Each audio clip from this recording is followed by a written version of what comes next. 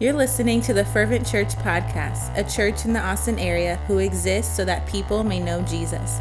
From wherever you're listening, we hope you're encouraged, challenged, and strengthened in your relationship with Jesus today. For more teachings, information, or to support our ministry, please visit fervent.church. We pray you're blessed by the message.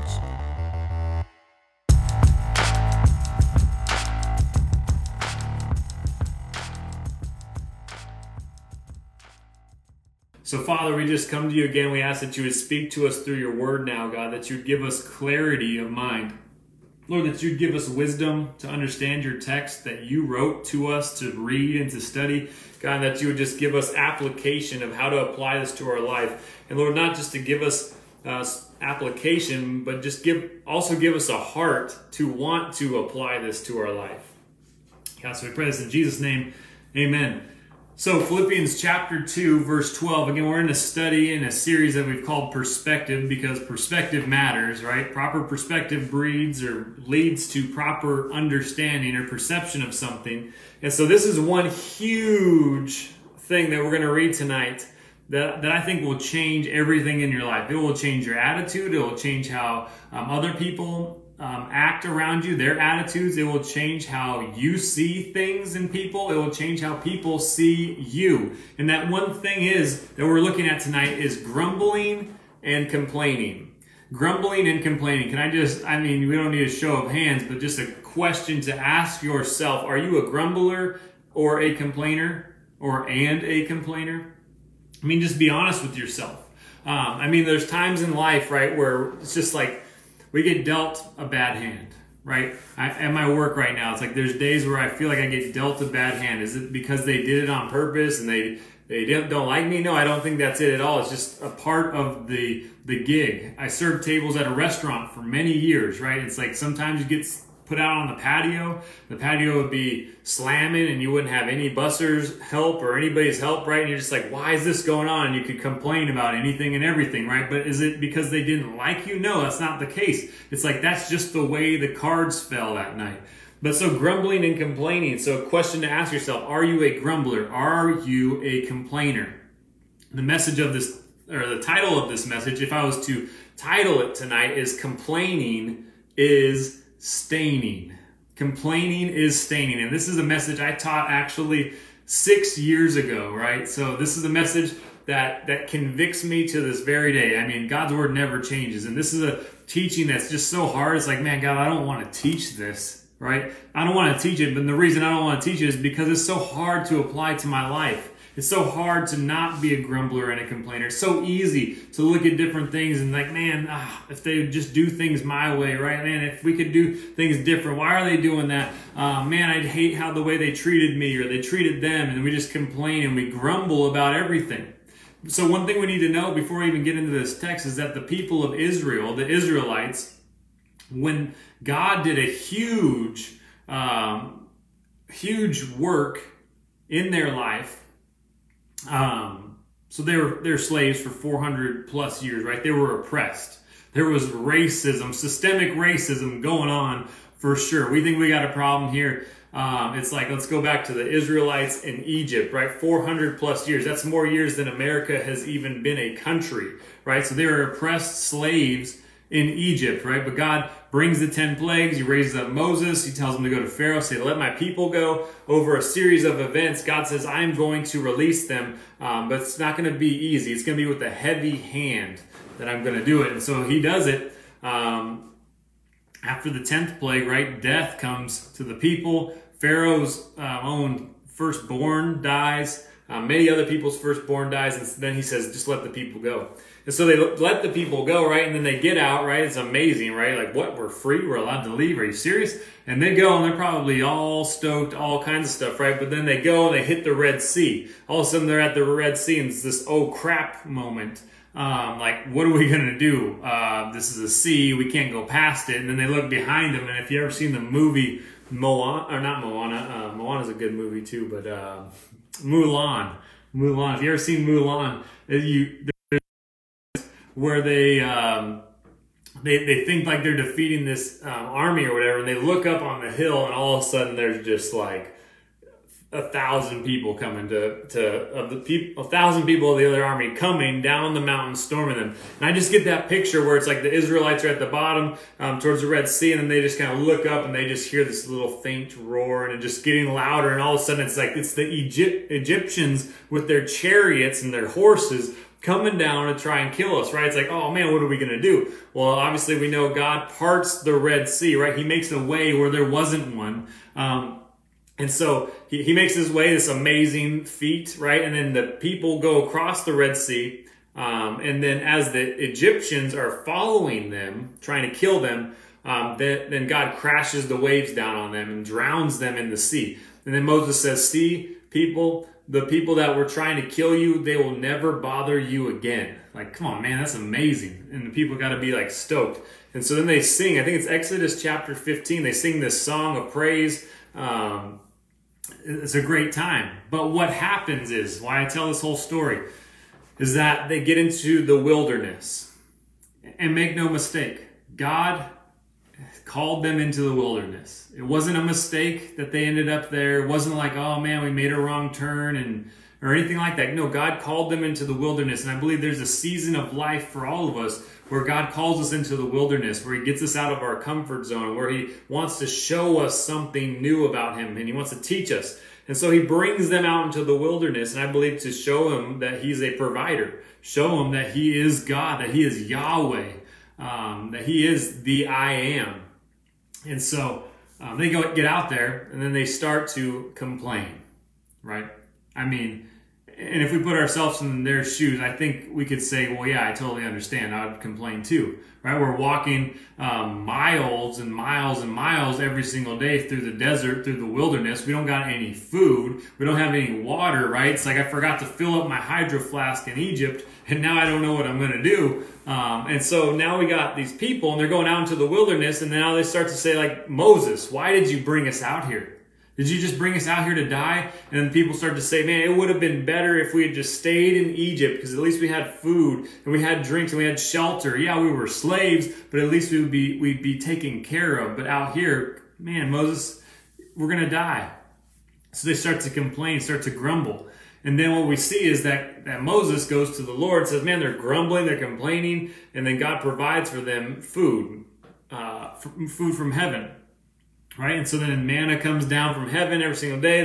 They're eating, right, miraculous, a miracle every single day. That'd just be amazing to see. And then they complain some more. Well, we need some water, right? And then he gets water. He strikes the rock, gets some water. At one point, he throws a stick into the water, makes bitter water sweet at one point.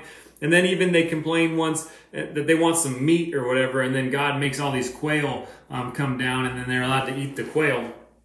So anyway, but what we see is eventually, after all of that complaining and grumbling, God eventually says, enough's enough.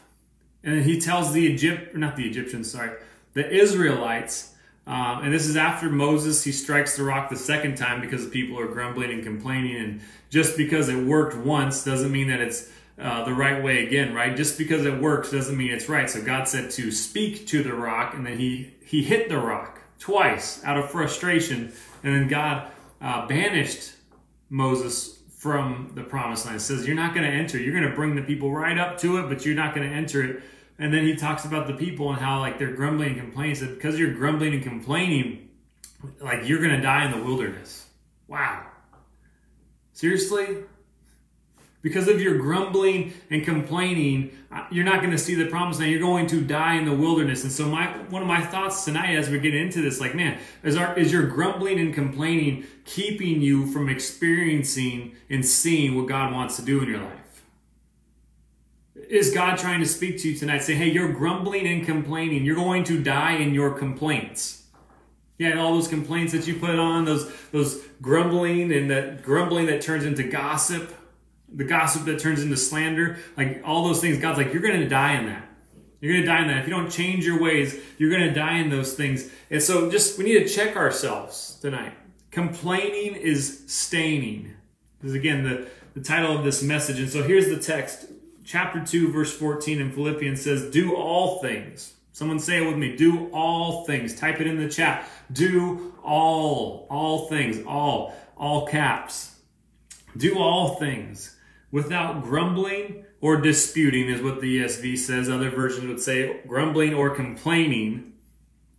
He says that you may be blameless and innocent. See, if you want to be blameless and innocent, don't grumble.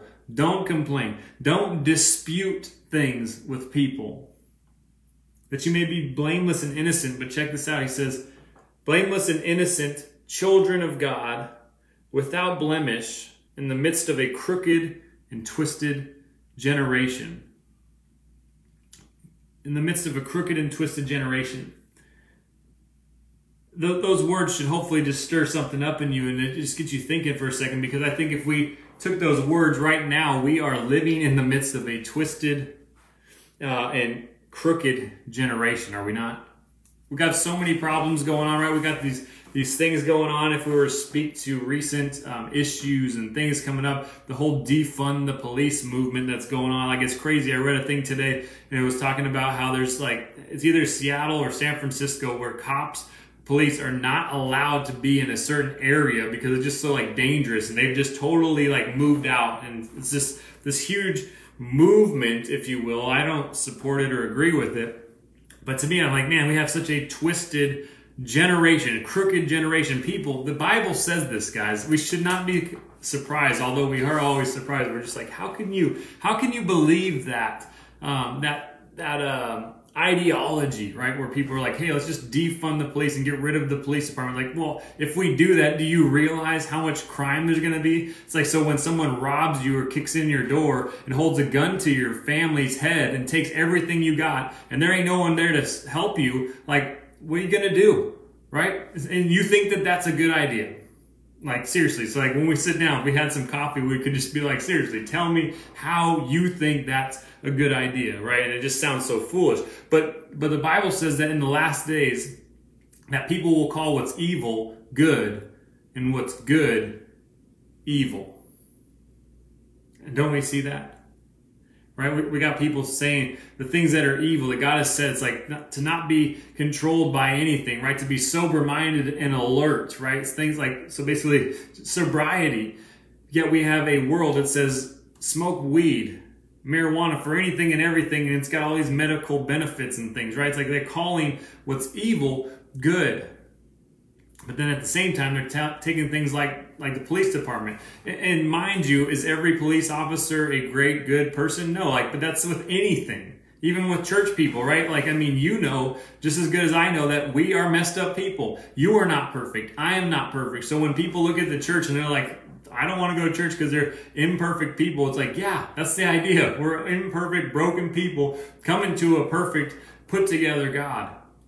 And so anyways, we got these things and people calling what's good evil. People calling Christianity, the Bible, wrong, evil, right? That it's wrong to tell someone that God has said in His Word that homosexuality is a sin, right? And if you want to write me on this and message me later, I would love to talk to you.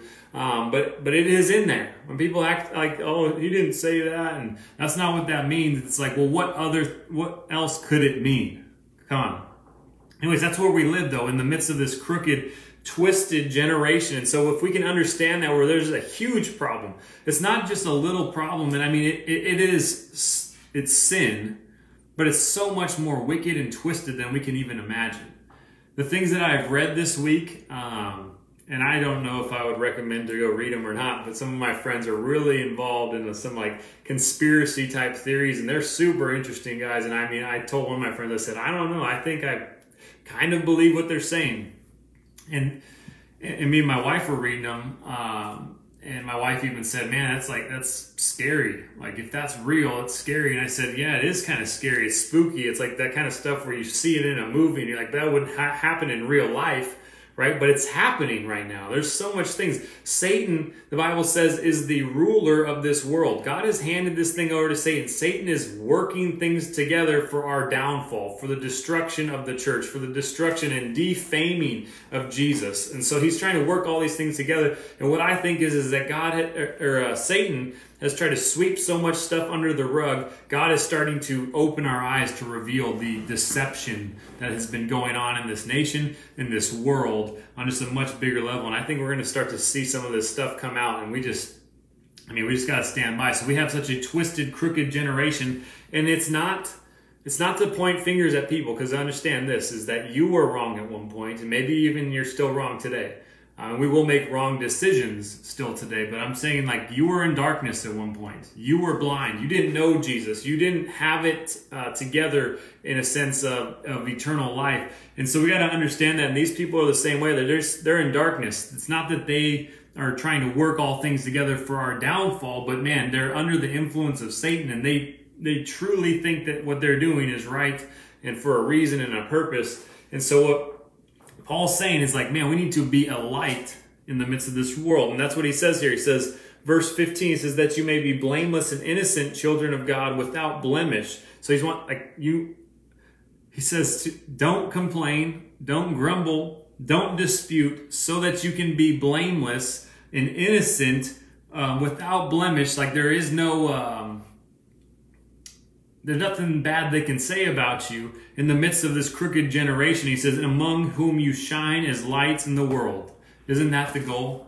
To shine as lights in the world. Like, hey, even in the midst of a pandemic, that we would shine as lights in the world. Hey, even in the midst of this racism, systemic racism that's been going on forever, and now it's just exploding or imploding, we could almost even say, is we're supposed to shine as lights in the world. And so he says, verse 16 says, holding fast to the word of life, because God's word is life. There is no life anywhere else. Like Jesus says, I am the way, the truth, and the life. No one comes to the Father except through me. John chapter 1 says, in the beginning was the Word was with God, and the Word was God, implying that God, Jesus, is the Word. And so he's like holding fast to Jesus, the word of life, where we find life, where life stems from. Colossians chapter 1 at verse 16 says, through him, Jesus, all things were made by him and for him. So like Jesus is the creator of everything. He's like, hold fast to the one who created you and the one who can change things and heal things and bring life to things. And he says, so that in the day of Christ, like when he comes back or we go there, whatever it is, when he wraps everything up, he says, I may be proud that I did not run in vain or labor in vain. And it's almost like a selfish statement in a sense, but Paul's like, man, I'm being poured out here. I'm in prison right now, guys. And this isn't just the first time he's been in prison. He's like, man, I'm all in. I'm getting hurt. I'm getting whipped, beat to almost the point of death, but not quite. And Paul's like, I want to get to heaven and know that everything that I went through, every whip, every bruising, every hard circumstance that I faced head on, every bad thing that I pushed through, even though it was uncomfortable and it was hard and I didn't like it, he's like, I want to know that it wasn't in vain. Isn't that a good prayer? Like, I want to know that it mattered.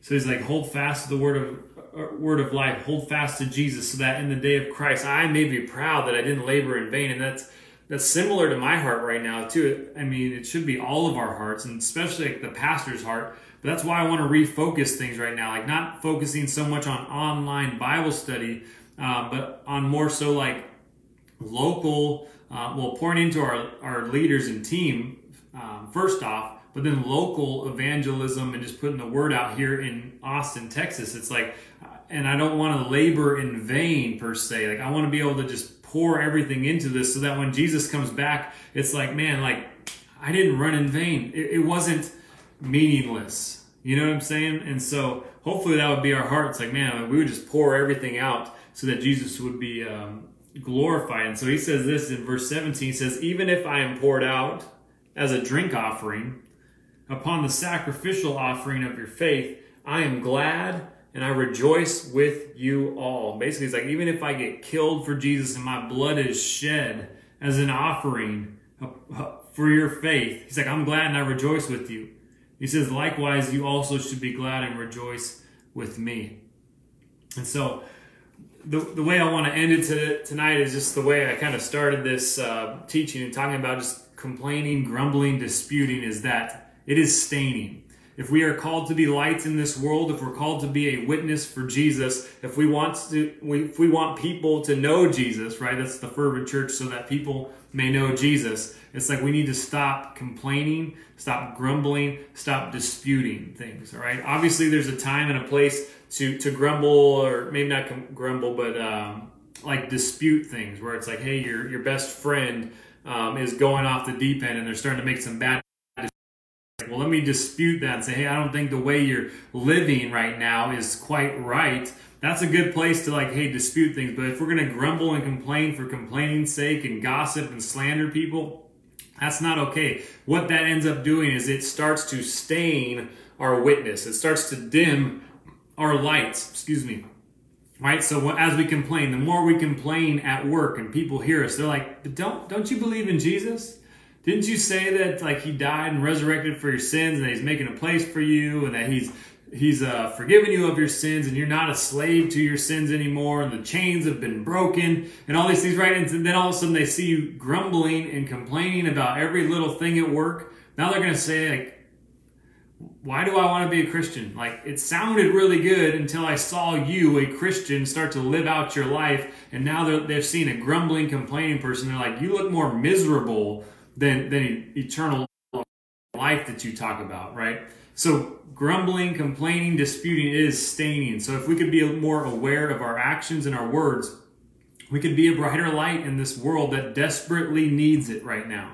Desperately needs it. It's a crooked and twisted generation. So much wickedness going on right now, but at the same time, God has sustained the world, right? It hasn't fallen apart. It hasn't all ended because he is not done yet. He's patient. And so, what is it? It's either 1 Peter chapter 3 or 2 Peter chapter 3. And Peter says, don't count the Lord's slowness as him like, let's just look it up because I'm going to totally misquote it. 1 Peter, no, 2 Peter. 2 Peter chapter 3 verse 9 says, the Lord is not slow to fulfill his promise, as some count slowness, but is patient towards you, not wishing that any should perish, but that all should reach repentance. That all would find everlasting life. And that's what Jesus is doing right now. So it's like, if the world is going on to see another day, even though it's bad, it's dark, it's uncomfortable, there's trials and things all over the place, all over this world, people are hurting, they got questions. The reason God is sustaining it is because he wants to live. He wants people to live to see another day, so that hopefully they would see him in the light. Hopefully that they would see him through our witness as we shine for lights in the midst of this crooked and twisted generation. You see what I'm saying? But again, if we come back, if we're complaining, if we're grumbling, if we're disputing every little thing, people are going to be like, man, I don't want anything to do with this God, with this Jesus, with this religion that you talk about, because you just seem miserable and you don't have anything good to say about anyone. So if we could just cut that off, that's the application for this part. That's why I hate this text. It's so good, but I hate it because it's so challenging, guys. Because it's so easy to complain about things. It's so easy to find fault in things. And for me, like, I'm just a critic by nature. I critique my own work more than anybody else, right? I'm my own worst critic, but I also critique other things just without thinking about it, without even trying. And so for me, it's like it's a struggle to just close my mouth. Don't say what you're thinking. You understand that? We don't need to tell everybody everything that we're thinking. So sometimes it's like James said, be slow to speak. Just close your mouth. Quick to listen to other people. Let other people make a fool of themselves, right? I think it's in Proverbs where Solomon says that even the fool is considered wise if he doesn't open his mouth. Essentially, that's my paraphrase. He's like, even the person who's foolish is perceived as wise if he just doesn't talk. But as the fool talks, they show how foolish they really are. So anyways, maybe if we could just hold our mouth a little bit more, if we could just keep our thoughts and process them and filter them through the Holy Spirit before we put it out there. Like, is this helpful? Is this good? Am I being a good witness with this? Is people going to have a bad or a good perception of Jesus Christ through what I'm saying? So anyways, complaining is staining, guys. So take that for what it's worth. Try to put it to practice this week and for the rest of your life, hopefully. And hopefully you're challenged and blessed by that as I am challenged and I'm blessed by it. It's a good word. But again, just to let you guys know who are joining us and have just joined us in these last 20 minutes or so, is that we will not be doing our online services for the next few weeks, probably closer to a month. And it's just to refocus, get on the same page with our team and our leadership, pour into them. We just want to refocus and give this thing everything that we got. And focus on the reason we're here so that people may know Jesus and people specifically in the Austin area. And so pray with us as we seek to see what that means and where we're going to go and for a location. Again, if you want to help support us financially, fervent.church, you can do that. Just praying for us as well. It's a huge thing. Support us with prayer. And then also if you want to just stay tuned, updated, obviously follow us on Facebook, Instagram, or sign up for our email newsletter on our website, fervent.church. And just be looking for some of the content that we put out there. Sometimes we're going to be doing like little studies. Again, like I said, this is things that I want to do and I hope that I can do. Or maybe just me and my FedEx truck one day putting out a 2-minute message just to help encourage you, some thoughts that God puts on my heart, and just to stay in tune with that. What else do I got? I don't know. But I just want to say thank you guys for watching and tuning in. Share this message with someone if it blesses you and challenges you, because it'll probably bless and challenge somebody else. So don't keep God's word to yourself. It's a treasure. It's a gift to be shared with others. And so let me pray us out, and then we'll be out of here. So God, we just thank you for this time that we could gather together. We pray that you have taught us something, that you've opened our eyes, our understanding to just the things that are unseen, maybe things that have gone unnoticed, attitudes of complaining, grumbling, or disputing that may have been hidden in the darkness. God, bring it to light. Help us to work them out. Help us to lay it at your feet. Give us the power, the self-control, and perseverance, Lord, just to keep our mouths shut when we don't need to speak and share thoughts and opinions with people, God. But help us to also have wisdom to know what is good to share. And so help us to be a light in this twisted, crooked world, God. We pray that you would just bring healing to the world. Bring peace, Lord, understanding, God. But we also understand that your word says that things are going to get worse before they get better and before you wrap it up. But God, keep us safe. Keep your kids, your Christian kids safe, Lord, protected, and keep us from the tribulation, God. I pray that you would just that you would take us with you before this stuff gets any worse. But God, help us to make the most of every moment, every opportunity here and now. God, we love you. We pray this in Jesus' name. Amen. Well, guys, thank you for tuning in. Again, share this if you want to with other people, if it's blessed and challenged you. And we'll hopefully see you back when we revamp things up. So be watching, following the Fervent Church to see when we'll be starting back. But pray that you guys have a good week, that you're a witness out in the world, shining bright so that people may know Jesus. Keep us in prayer, guys, as we seek to see what God wants to do with us and where a location is and just different things of that nature. We want to get real serious right now. So anyways, love you guys. Peace out. Stay fervent, y'all.